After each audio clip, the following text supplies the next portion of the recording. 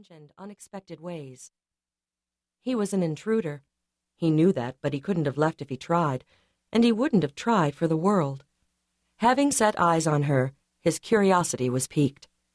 He reminded himself that this was just another story, but deep down inside, he suspected more complex forces drew him forward. His shoes made a muted tap on the marble tiles as he crossed the terrace, but she seemed not to hear. Lost in that tiny world encompassing her baby and her, she neither looked up nor turned. When he was within reaching distance, he stopped. "Mrs. Stone." Her head flew around then, eyes wide and startled. "I'm sorry," he said with an odd gentleness. "I didn't mean to frighten you." For a minute she said nothing, simply looked at him, studying his eyes as though they could tell her what she wanted or needed to know. "Who are you?" she said at last. "Derek McGill." She continued to study him. One of her brows lowered for the briefest instant in a frown she quickly mastered. "Why does that sound familiar?"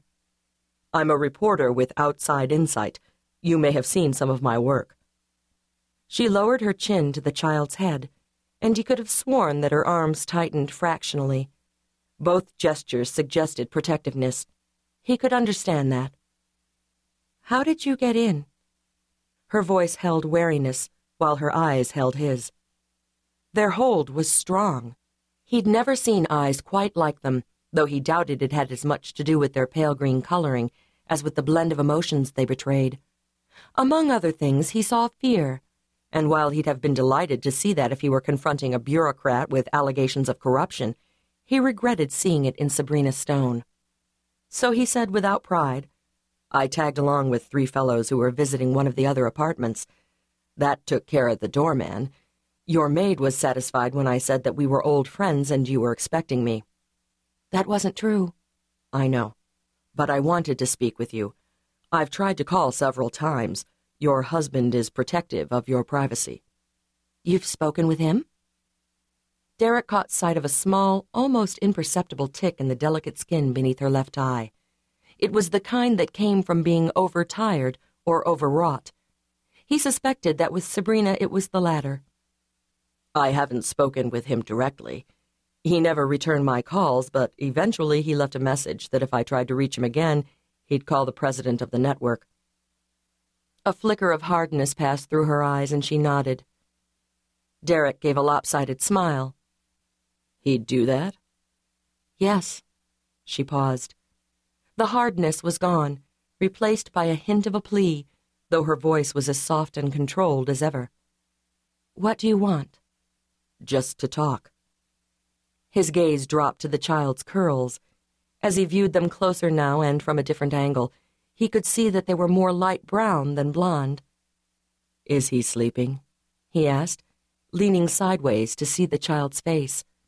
One view gave him his answer. The child's large brown eyes were wide open, focused on nothing at all. Derek had seen many a tragedy in the course of his work. He'd viewed grossly deformed burn victims, pathetically spindly victims of malnutrition, severely maimed victims of war, and still he'd managed to keep a certain distance between him and his subjects. But the sight of this child, with baby-fine hair the color of pecans, a button nose, tiny lips and pale, butter-soft skin, wrenched at his heart. "He's beautiful," he whispered. "Yes," she said. Derek looked up to catch the sadness in her eyes. "How old is he?" 16 months. "His name?" "Nicholas." After his father. Derek should have guessed that. Nicholas Stone had never been known for either modesty or understatement.